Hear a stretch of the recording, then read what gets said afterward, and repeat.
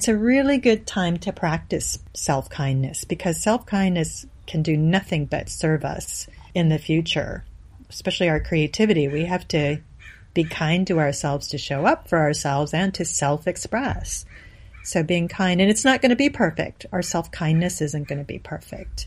To note that and to do a little what's called metacognition, and that is just being aware of what we're thinking and what we're doing and being curious about it. It all begins by understanding the mind. I want to be happy now. I don't care about the future. I want to be happy right now. You are not alone. You are never, ever, ever alone in this. It's helped my voice grow and given me freedom to be creative on my own. I'm Christina Barcy. Welcome to Be Bold, Begin, a podcast dedicated to you, the creative, the healer, and the innovator. The topics and conversations we have here are designed to help you discover what might be getting in your way and offer you tools, techniques, and guidance to move through them. I live in the imposter's body more than I live in my own body. I don't have to feel like I don't deserve this. This is where creativity and healing intersect. If you decide to be bold and begin, you have the opportunity to feel humbled and empowered. I totally believe that. I'm a certified Kaizen Muse creativity coach, a certified Reiki energy healer, and an entrepreneur, artist, and presenter. I will share with you my experiences, my proven tools and techniques that helped me and my clients and loved ones shift and expand in the areas they most desired. This is a gentle and open space where you will hear how others are being bold to encourage you to begin your own journey or expand the one you're on. This is Be Bold Begin. Hi, welcome back. This is Barcy. And this collection of episodes that I am resharing with you is part of our Intuitive Creators series, in which we are highlighting tools and mindset that will help you expand into the version of your life and business that you're wanting to create. And one of the most intuitive practices you can engage with is your creativity. So I'm resharing the conversation I had with the creator of the Kaizen Muse Creativity Coaching Teachings, which is what I am certified in, Jill Badonsky. She is the master at finding easy, simple ways of getting out of our own way to begin to engage with our creativity. Our ability to create is massively powerful because it comes from that same easy place where we know how to play with our imaginations as children. And this knowing is actually connected to our intuition. So when we tap back into this connection that we already know how to do, we can create magic. Here's my conversation with Jill Badonsky. Hi, welcome back. I'm Christina Barcy, your host, and we are not alone today. I have a wonderful guest with us that is going to enlighten you and bring the magic. I'm absolutely sure of it. Our guest today is Jill Badonsky, and I think of her as the mother of the methodology that I use through this podcast and throughout all of my workshops and the foundational work I do with my podcasting clients. And of course, I use it every day in my life and have had so many life-changing shifts from this experience. She is the founder of Kaizen Muse Creativity Coaching, and we're going to get more into that later. But I took the coaching program and became certified. I think it was back in 2015. It may have been 2014. I'm not sure. But it was the best thing I could have done for my life. I literally had no idea how much magic was about to enter my world. Welcome, Jill. Thank you. Nice to be here. So glad to have you here. Honestly, you feel like my creativity fairy godmother that I'm super lucky to have. I was just listening to the introduction and I'm just really flattered and happy that you're taking this work out into the world the way you do, because I know you've given it your own special Barcy spin. So that's great. Thank you for that. That means a lot. And I also want to say, the thing I took away from this the most, which I think is the biggest shift, was learning how to live an intentional life. There is something about not letting life happen and figuring out how to be intentional. That was just, it seems obvious now, but very eye-opening. Didn't even realize I was not doing that. And that was just, that blew my mind and became a wonderful practice. Yeah, I think a lot of people don't realize they're not living an intentional life. And these tools, the question asking and just the small steps, I think it just organically leads you to more intention without being goal related, which for me was really hard when I, wanted to start things, is I'm just not a linear person. So having goals and having a 1, 2, 3 organized outline for it just didn't work for me. So just taking one step at a time is really important in terms of what is this going to open up and what is this going to tell me about what is next. Yes, it's the curiosity that I'm hearing in that process that makes it fun and makes it easy and doable. And I think one step at a time is so powerful right now as well. We can talk about that. But before we jump in, I want to also formally introduce you. That was my fun, this is how I know you introduction, but you've done a lot of amazing things. So here is our formal introduction. Jill Badonsky, MED, is that how you say it? MED? Uh-huh. Okay. Tell me what that means. It's a master's in education. Oh, fantastic. So. Okay, so Jill Badonsky, with a master's in education, is the founder of Kaizen Muse Creativity Coaching, author and illustrator of The 9 Modern Day Muses, and the Almanic, A Daily Dose of Wonder, and The Muse is in an owner's manual to your creativity. Those are all amazing. Jill designed and implemented Kaizen Muse creativity coaching training based on 30 years experience in creative wellness, instructional design, creative consultation with national magazines, national workshop tours, as well as her own experience overcoming blocks as a writer, multimedia artist, playwright, award-winning inspirational humorist, yoga teacher, and soul collage facilitator. You might have to tell me what that is too. She guides individuals by using unprecedented approaches to busting through blocks to creative joy. And to me, joy is the key word there. Thank you so much for being here once again. That's a really lovely background that you've grown and utilized in your life and in this whole program, I think.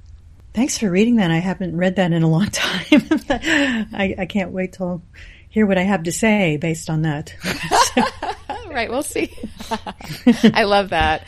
It is always really interesting to see the guest's experience with their own bio. Hearing their life read back to them is a really fun thing to do, and it's almost like a credit report.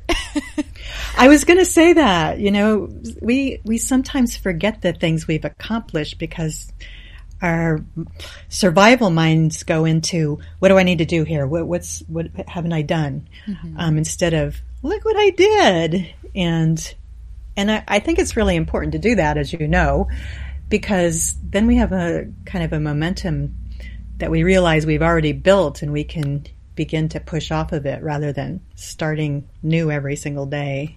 So yes, that's a great way to put it. It's the momentum. There's a lot of momentum there.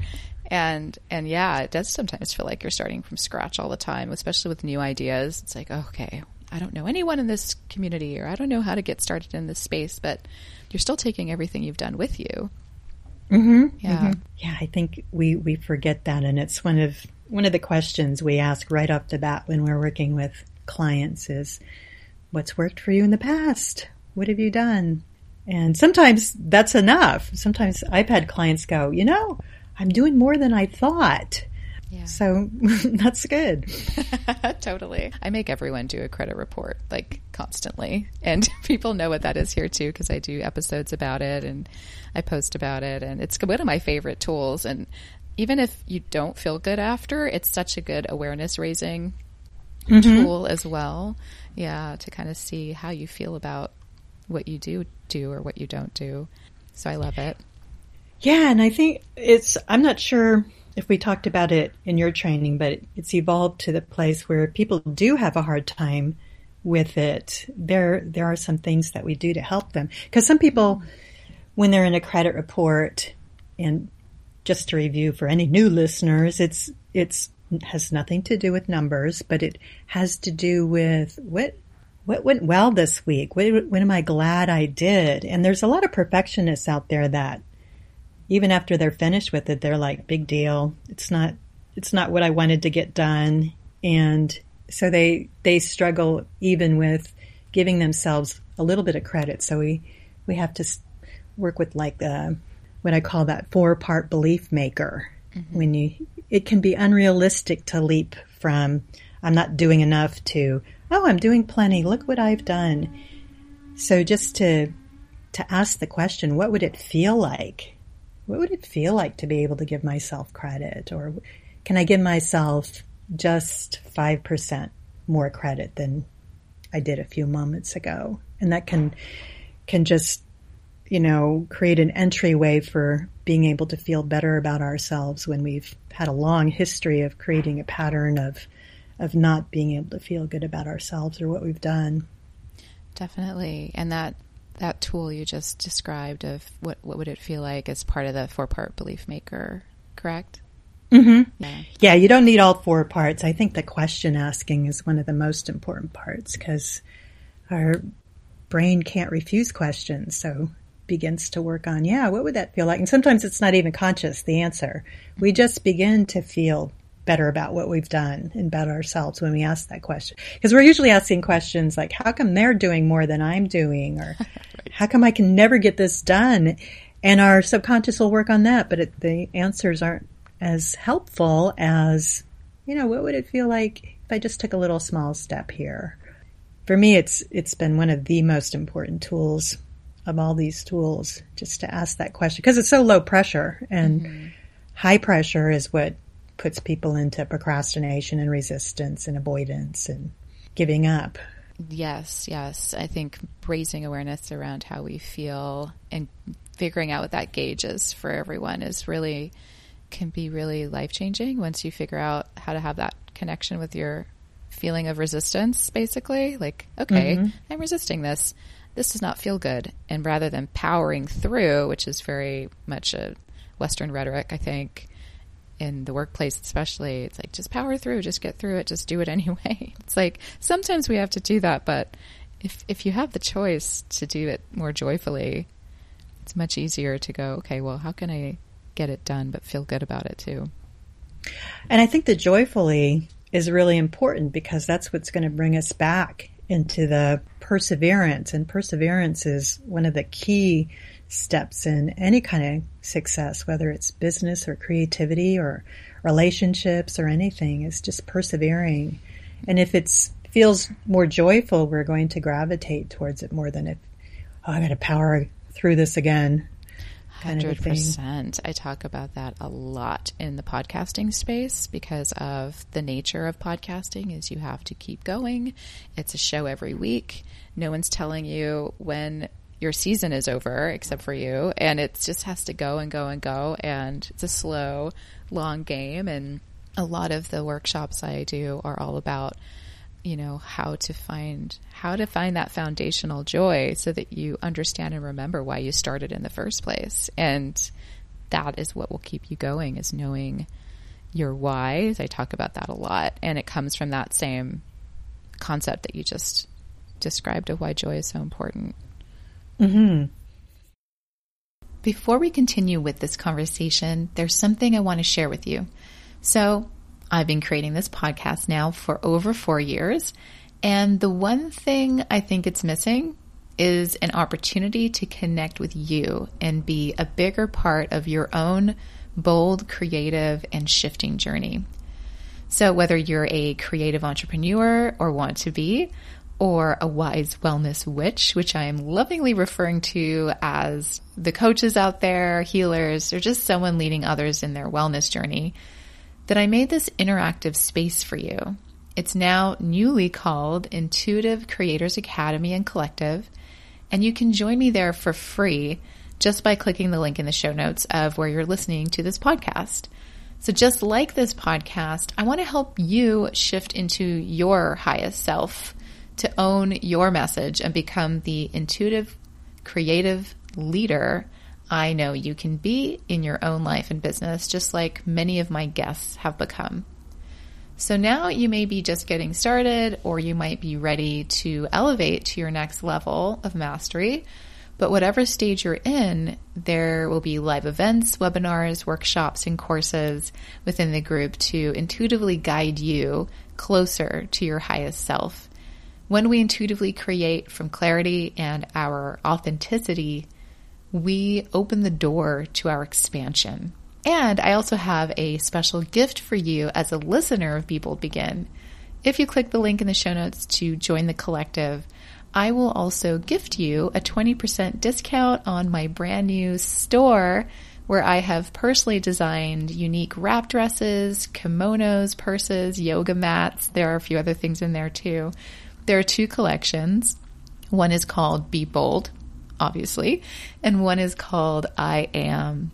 So once you join, just DM me inside the Intuitive Creators Academy and Collective and say that you're a Be Bold Begin listener, and I will give you that 20% discount off one item of your choice from my store. So I cannot wait to meet you there, and I can't wait to join you on your journey. Yeah, it's a big question when I hear a client is resistant is, what brought you here? What do you love about this? And again, the mind is not usually there unless it's practicing higher consciousness. It's usually, how come I can't get to this? And this is hard and that kind of thing. So it's all focus, gentle focus.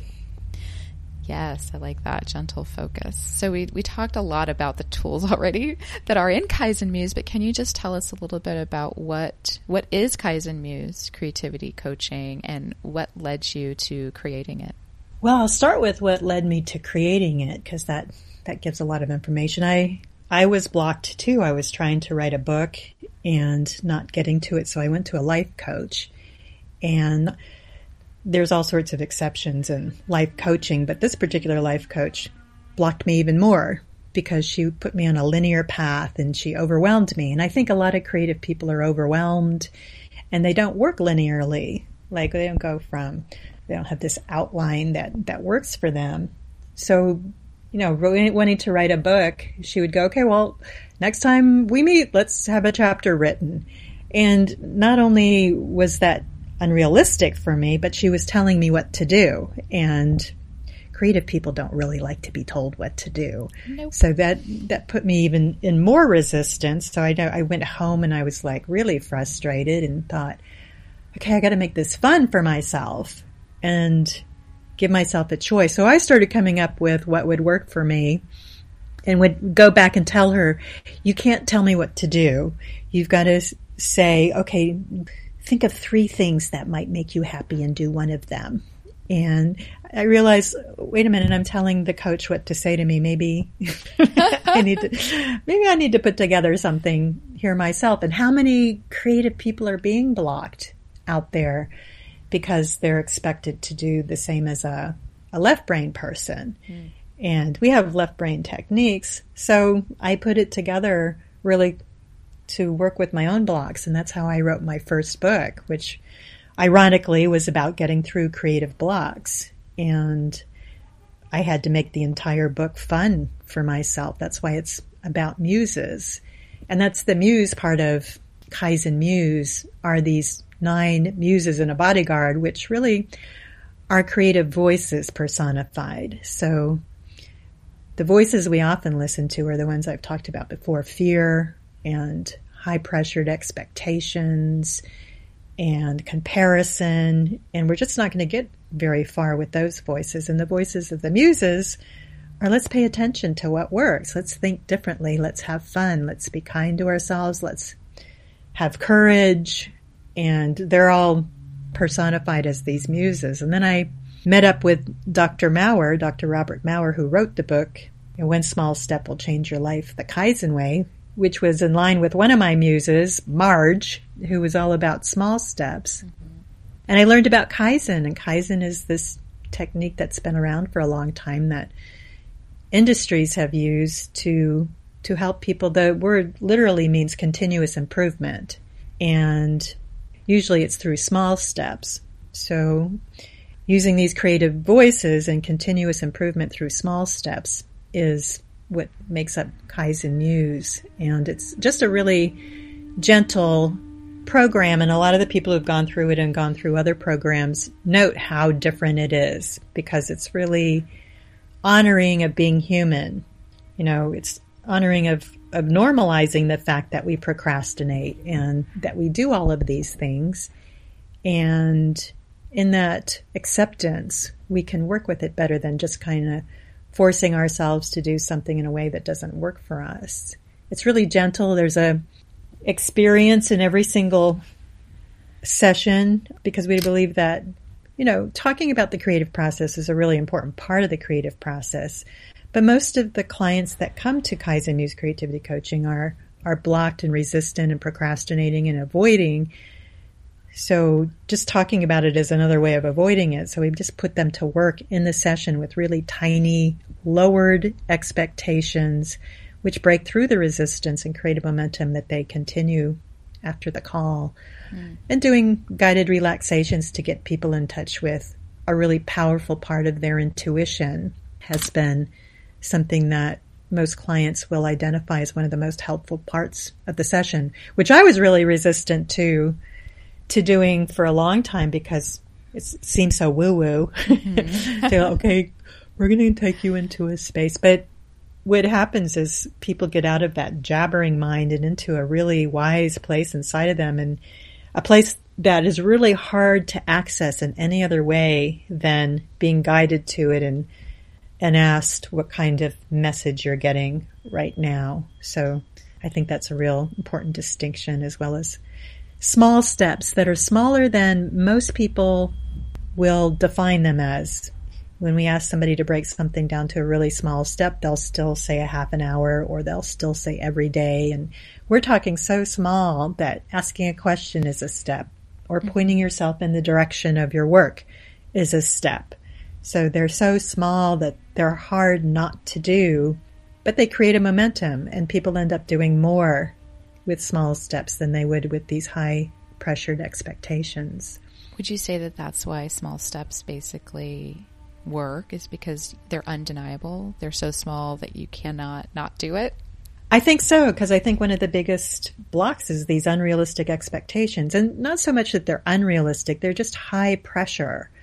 And they bring up fear. And we have fear for an important reason, and that's our survival. But what happens in the brain, as you know, when we go into fear, is the amygdala flares up, which turns off the cortex, and the cortex is responsible for our creativity. So we go into fight or flight. Even now, even a fear as small as I'm not sure what direction to take, we're just overcompensating from a long time ago.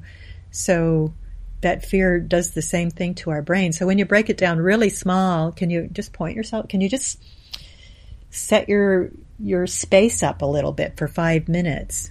The fear doesn't activate. So we're in the process, and then what happens is we usually don't stop at just 5 minutes, or for some people 30 seconds. We continue. Then we have this wonderful feeling of success that propels us along, because most of us love the feeling of success. And if you set out for a half an hour and you do 15 minutes, 20 minutes, you failed. And we're less likely to really look forward to another session of failure. Right. We like these little steps that are small success experiences that build. And then one of the other really important parts of the creative process is confidence. And it seems like a contrived way to build confidence, but after a while, this pattern of practicing small steps and succeeding, we go away with this feeling of confidence. And in confidence, we have courage, and courage, we have the ability to share our work, to go in directions that we feared before, or that we didn't even consider because we didn't have the confidence to think that we could do it. So the slow building of confidence is another important part of small steps. Mm-hmm. It's so vital in the creative process. There, as you know, there can be really talented people out there with lots of skill, but if they don't have the confidence in it, they're they're not going to take next steps. And there's really people who aren't as skillful or talented who do have the courage, and they get a lot further than some of the people. We've seen them. We've seen people and we go, I could do that. Right. How dare they put themselves out there with at that level of quality? And yet we're not. We're not doing it. And they are. And their work is hanging in many modern art museums. So. That is so true about the doing. It's whoever does the thing gets the opportunity. So I think it brings up comparison for a lot of people, and trying to separate those two ideas for a lot of creative people, I think can feel overwhelming. And I hear a lot of that in LA particularly, where it's like, well, I tried once and it didn't work out, but then this person over here who is less skilled is doing well and I don't get it, so I don't want to play the game at all. And it turns into this interesting, like, I don't know how to get back into my own flow because of that very concept. So it's very normal and very common, and it's so normal. And the comparison thing is ruthless and toxic and so normal. It's just part of who we are as people, is to compare ourselves. It's part of that fear mechanism that we have. I fear that I'm not as good as other people, and so why should I try? And it goes back to unrealistic expectations too. I tried once. I hear that so many times. I'm not a writer. I tried it. Yeah. And yeah, but the writers that are good tried it and it didn't work. And then they tried it again and it didn't work. And then they tried it 400 other times and it didn't work. And then finally it worked, because that's the initiation in being a writer. And to compare ourselves to people who have been in it for a long time is delusional. I mean, it's normal, but it's delusional at the same time. And it's so important to come up with a mechanism for comparison, because a lot of those people don't even make it into our workshops or as clients because they've already compared themselves and derailed themselves. So I think the normalization that you've talked about is really important, to just go, it's mindfulness. It's going, it's catching yourself. Oh, I'm comparing myself. That's what we do as humans. That in and of itself takes you out of the whole drama of it, and can, lead towards the perspective we need to, so what, I'm going to do it anyway. They're doing it better than I am doing it yet. I'm not that good yet.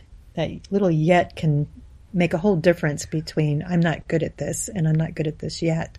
Right. But also looking at what other people are doing, and instead of being derailed by it, going, what is one small thing I could learn about this? What's a small step I could take based on this comparison? And even just thinking about that small step without the pressure to have to do it is better than, I can't do this, look what they're doing.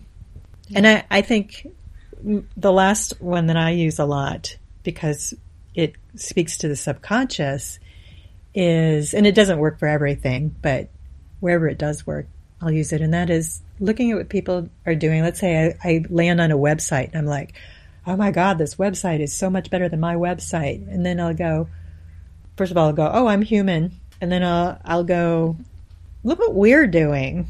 Because the subconscious hears that. And it's, instead of hearing, look what they're doing and look what I'm not doing, it's hearing, look what we're doing as women or as people in this century. And again, it becomes a place to push off from rather than a place to be vacant from. Does that make sense? Yeah, it sounds like a way to find solidarity in something you identify with, like you said, women, or maybe, everyone who's creating a website in your space, or people who are doing work in your area in some way. Is that accurate? Yes. And again, we can't leap to it immediately. There's going to be part of ourselves that go, well, that didn't feel good. But we can go, what would it feel like if I felt like I was part of this community of these people putting together websites and podcasts and works of art? Look what we're doing. And I just think it's a real positive reframe of who we are, which can serve us rather than, take us away from the whole game in the first place. I agree. And that's such a great way I love that first question of, what would it feel like if I could learn something from this, or what would it feel like to be proud of this thing I'm comparing myself to? or to know I'm on my own path and I'm going at my own rate. And, the ego wants to hear also, which sometimes works without saying it out loud, I do things better than other people too. So sure.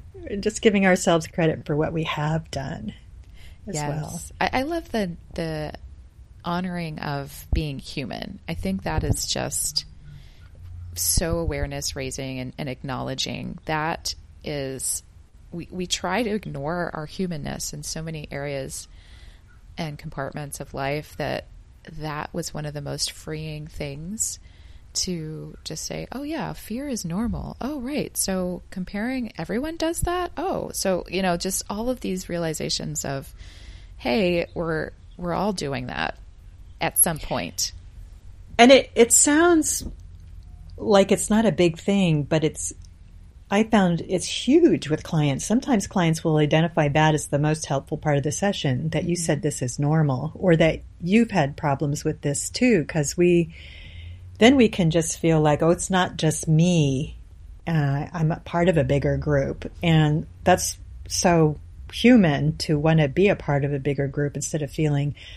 And again, it's delusional to think I'm the only one that procrastinates or I'm the only one that compares myself. But we do, because we get into this myopic world as creative people or as humans. And just reframing it that way is a really big part of self-kindness, I think. It's just going, oh, look what I'm doing. And that's what we do as humans. And I think that's a real important distinction of Kaizen Muse as well, because I think other systems can really scold people. Oh, you're procrastinating? Oh, no.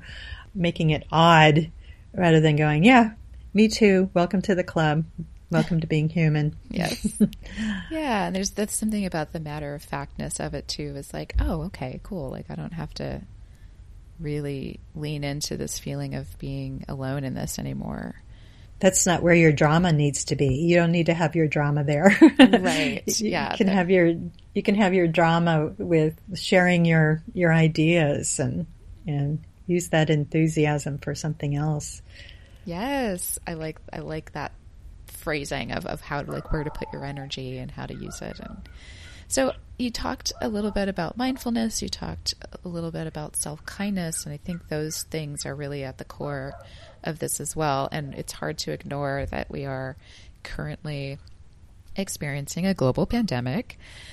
And I want to acknowledge ways people can kind of, acknowledge that we're all going through a pandemic, first of all, and that there are things coming with that you don't get to really have a day-to-day in the same way we did before.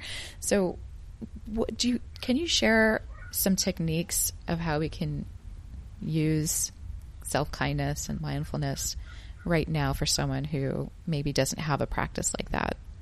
Mm-hmm. Yes, I can. I think one of the first things is one of the things we've been talking about, and that is to acknowledge how normal some of the abnormal things that are happening to us are, and that it's different for everybody. I think that's a really important one for me, because when it first started, I had friends that were, I just made 75 face masks and right. I'm baking bread. I just finished my book. Yes. And other friends are like, I can't get out of bed. And it's different for everybody. And those people who made the 75 face masks, that's their coping mechanism. And they're not making them anymore because we got thrown out of our habits that we have made for years, that we're used to, that are familiar, that are comfortable, even if they're ones that don't serve us. And we're in this new place, and a lot of people immediately needed to do something tangible and helpful because that was their response to fear. A lot of this is a response to fear, and other people went into Netflix marathons, and I think almost for everybody, eating was a big part of it. Yes, and eating and drinking. Eating and drinking, because those are things that weren't taken away from us, and they're things that feel good or familiar. And, you know, as far as drinking, they're an avoidance technique or numbing. Mm-hmm. So all of these things are normal, and there's no reason to judge ourselves for any of them, which again can be a challenge, especially for the perfectionist. I think perfectionists have a really hard time during this time because they're like, I need to be doing something perfectly. And if I don't feel well about this, I need to fix it. And, you know, I'm a recovering perfectionist. It's like, I'm not feeling really good about this. What can I do? And sometimes just going, I don't need to do anything. I can just allow this. This is a weird time.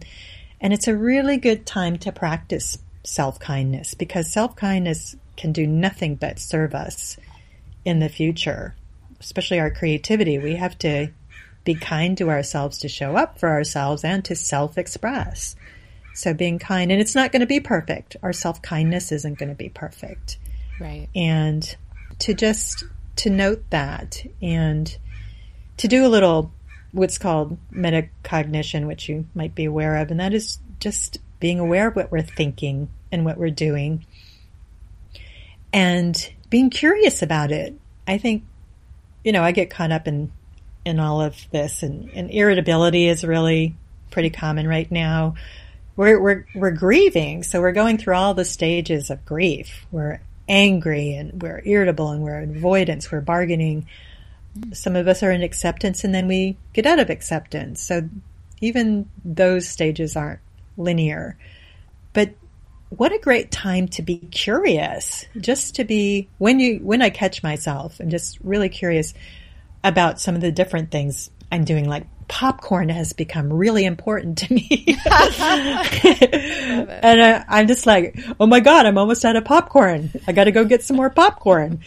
And, you know, mainly because I started out with all the really bad stuff for you, and it's not that popcorn's that great for you, but it's sort of not that bad for you. And so then I just went, well, this is really curious. It's never been this important before. And the practice of curiosity is also a creative practice. So if we can, it just has so many different purposes. It takes us out of the judgment. You know, being curious takes you out of, why are you eating so much popcorn? Or why are you so nutty? It's just like, how curious that I'm having this popcorn thing. And, you know, maybe I'll write a poem about popcorn, ode to popcorn, or write about my affair with popcorn. It's very Nerudian of you. Yeah. Or ask, why popcorn? Or do a big painting of a giant popcorn kernel, just to sort of give space for these weird things that are happening.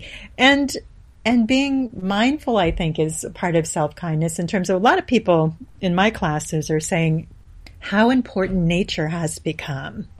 And just because of the elimination of so many other things, that those of us going out for walks can go, oh my God, look at these flowers. And some of the things that have distracted us are not there. So the flowers become more important, or the breeze, or the sunshine.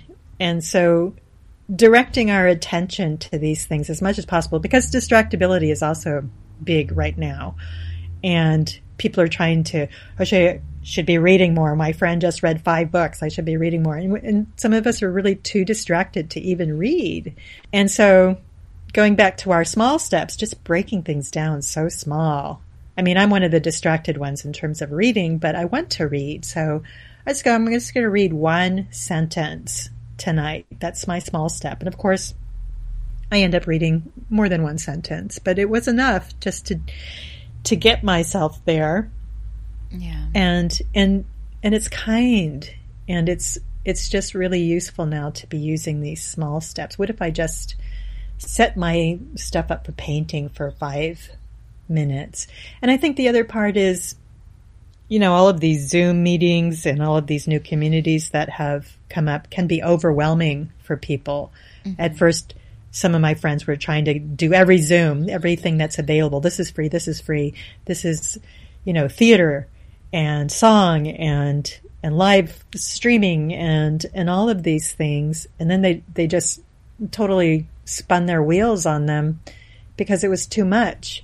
But structure is really important right now.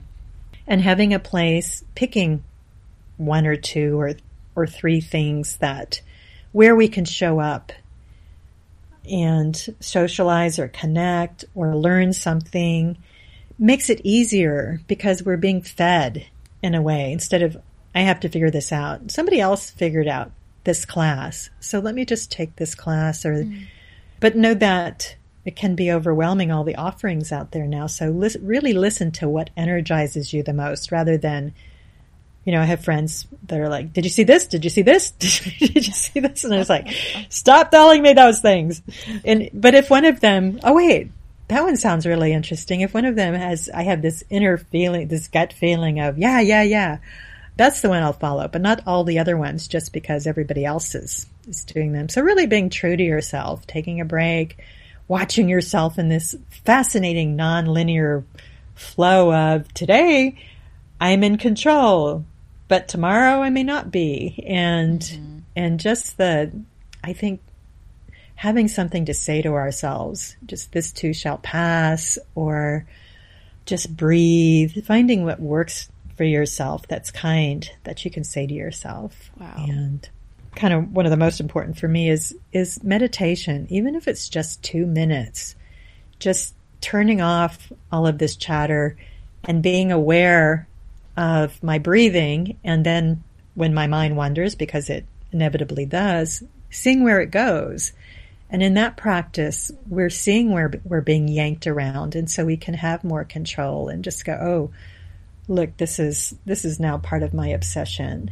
And let me just go back to breathing. And each time that we go back is it's just a victory in terms of directing our attention where we want it to go. I like that. And I think meditation is becoming more common for people to kind of know how to start, or where people talk about it more without it feeling woo-woo. But what I hear often from others who don't have a practice is that they say, I'm not good at that. I'm just not good at that. I can't stop my brain. You're not supposed to stop your brain. I just want to point that out for anyone who does not have a practice. What you described is the observation of your thoughts and just allowing it to be and being curious about it. And I think that's a nice way to begin a meditation practice, is to take a couple of minutes to sit quietly, to breathe, so that you have that to anchor you and focus on if you feel like your thoughts are getting overwhelming, and then just to observe and then move on. And to know that your mind will wander about 100 times. Yes, and it's supposed to. That's normal. That. Yes, it's normal. And it does that for everybody. Yes. And you're right. I think these, one that I listen to is 10% Happier, the podcast and the app. And again, the structure of having somebody lead you through a meditation, even my mind wanders even when I'm doing that, but it helps. And they're really good at normalizing. Yeah, your mind's going to wander. So when you catch it, and sometimes you don't catch it for a very long time, and that's normal too. Right. So. And I've been meditating really since I started this. You kind of introduced me to it, to be honest, with guided meditations. And I had no idea that a meditation could be guided like that. And it changed my life. And it went really deep one day, and I was like, oh my gosh, this is amazing. I can keep doing this. But now my brain is so busy with the distracting stress that's in the background of this situation that we're in, that I'm having a harder time meditate. So I also just want to point out that the process will be different from day to day and even minute to minute sometimes. Mm-hmm. Yeah. And even if 30 seconds can be done, that can be enough to open the door to the practice of allowing it, and just to allow the distractions to just be watching them.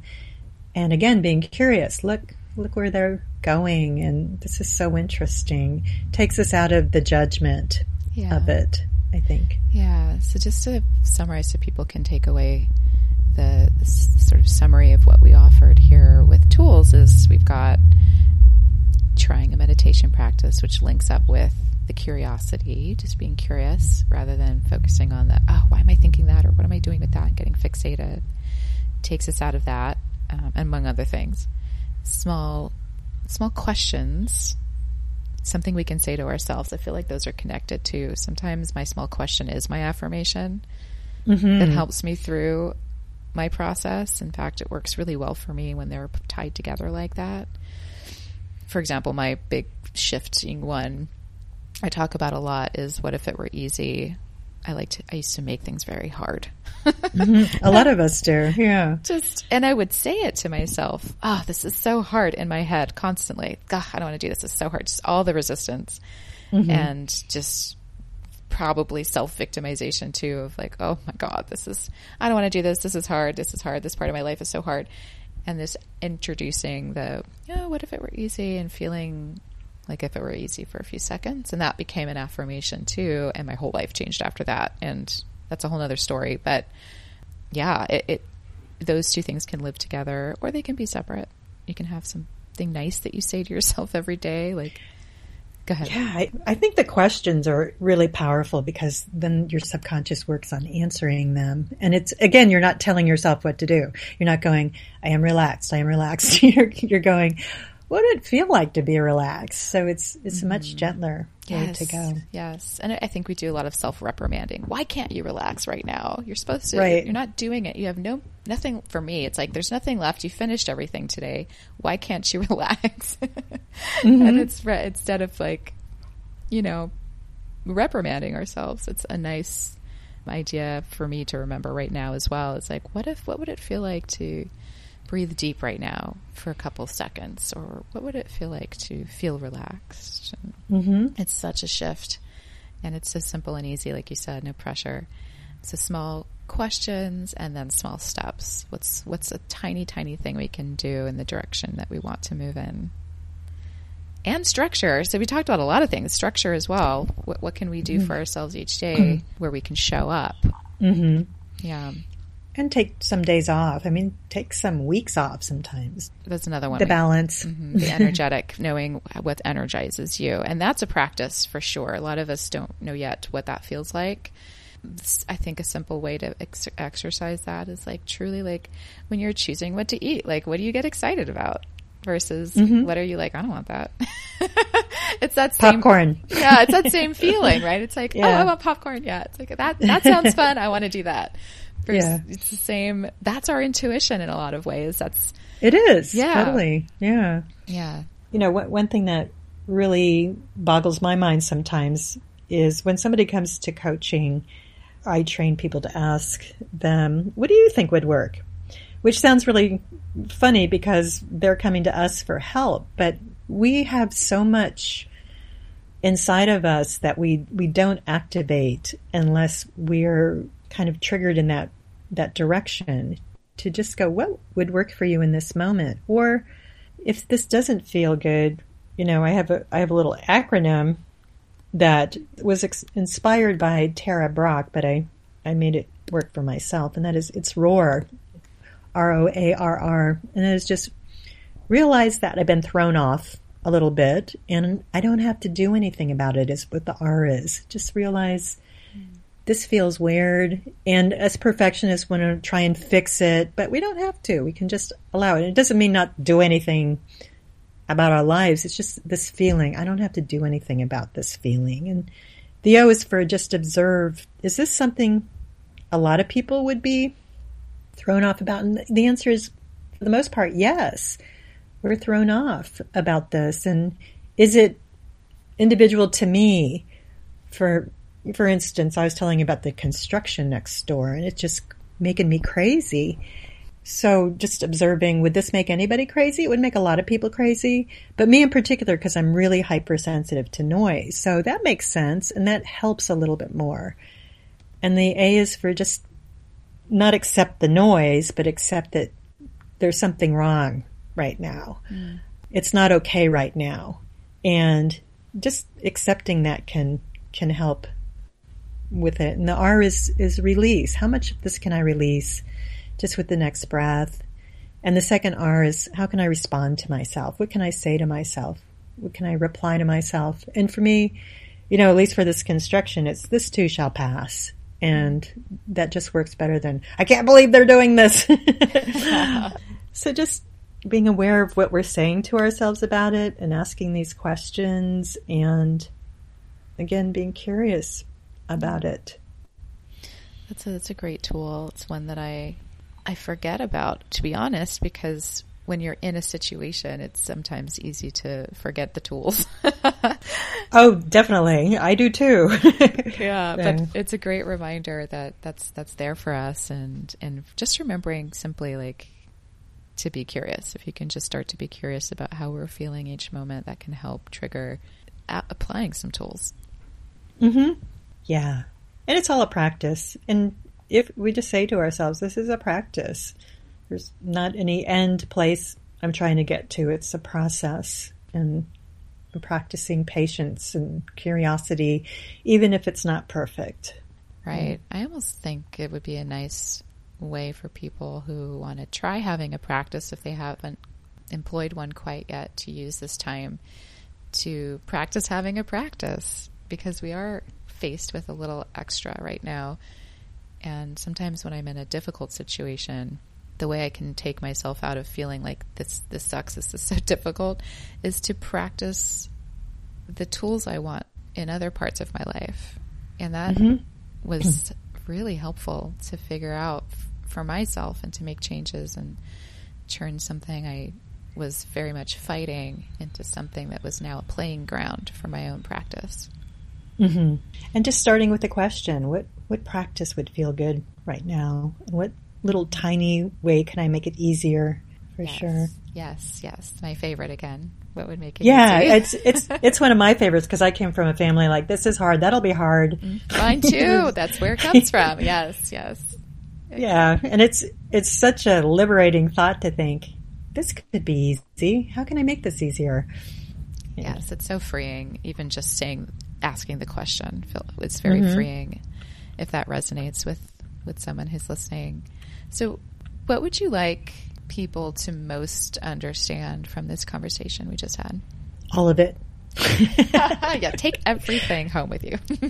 Yes, listen to it several times. No, I think just having people ask themselves, what was most helpful for me about this conversation? And I think one of the tools that is important in Kaizen Muse is repetition, and that we have habitual ways of thinking, and just to whatever worked for you, to write it down, to review it, to have a little reminder of these things, because that's the best way to create the change that you want, is to expose yourself to where you want to go, which is easier than, I don't want to be there anymore, but going towards something and going, this spoke to me about this podcast. I want to remember this and write it down and have it posted someplace, or send myself a electronic card in the future, or just some way to keep it in our consciousness. I think that's really nice. I like the idea of sending ourselves something, because that's also a practice of self-kindness. Mm-hmm. Well, thank you, Jill. It's a really nice way to basically Kaizen. You Kaizened that question. Kaizen mused it. I did. Living and breathing this stuff. Yeah, it's truly asking yourself what worked, and what your takeaway, you the listener, from this was, and having a reminder. I love that. So Jill, what are you working on right now? I think you told me you were writing a book. I am, and no surprise, it's about curiosity and asking questions. And I'm also working on a kind of a multimedia take-home creativity retreat that is going to be YouTube, but have a number of different things that supplement it. Ooh. And I'm still doing my retreats. I have one in February. Who knows what will be happening in February, but I do one every year in Taos, New Mexico. Yes. So hopefully that'll still happen. Will you do it virtually if you have to, or not if you have to, but if we can't be in person? I will. I was supposed to speak at Omega at the end of June, and I'll be doing that, not for Omega, but I'll be doing what I was going to do virtually. Great. And where can people find you? At kaizenmuse.com, KAIZENMUSE, or they can Google Jill Badonsky, BADONSKY. And I put up a prompt every day on Facebook. It's a creativity prompt. People want to get on the little practice of answering a creative question every day. You can find me there. On Facebook. Great. Yes. Lots of good stuff on Facebook from you. Thanks. Any last words? I don't think so. This has been fun. Thank you. It's been a joy to share and to talk to you. It's been lovely having you on. Thank you so, so much for dropping so much knowledge for everyone and really succinctly expressing all of the wonderful things that I love about Kaizen Muse and giving people an introduction to curiosity and this time we're living in and that you're human and that you're normal. Yeah. Well, it's been my pleasure. Thanks. Thank you. Thank you for listening to Be Bold Begin. We hope that these episodes inspire and empower you to take your next steps in your own intuitive journey towards a life or business that feels clear, authentic, and aligned. And if you're ready for more tools and guidance like courses and free events, then I'd love to invite you to my new Intuitive Creators Academy and Collective. It's free to join. Just follow the link in the show notes and remember to DM me once you get there to receive a special gift for being a listener of Be Bold Begin. I'll look forward to seeing you there.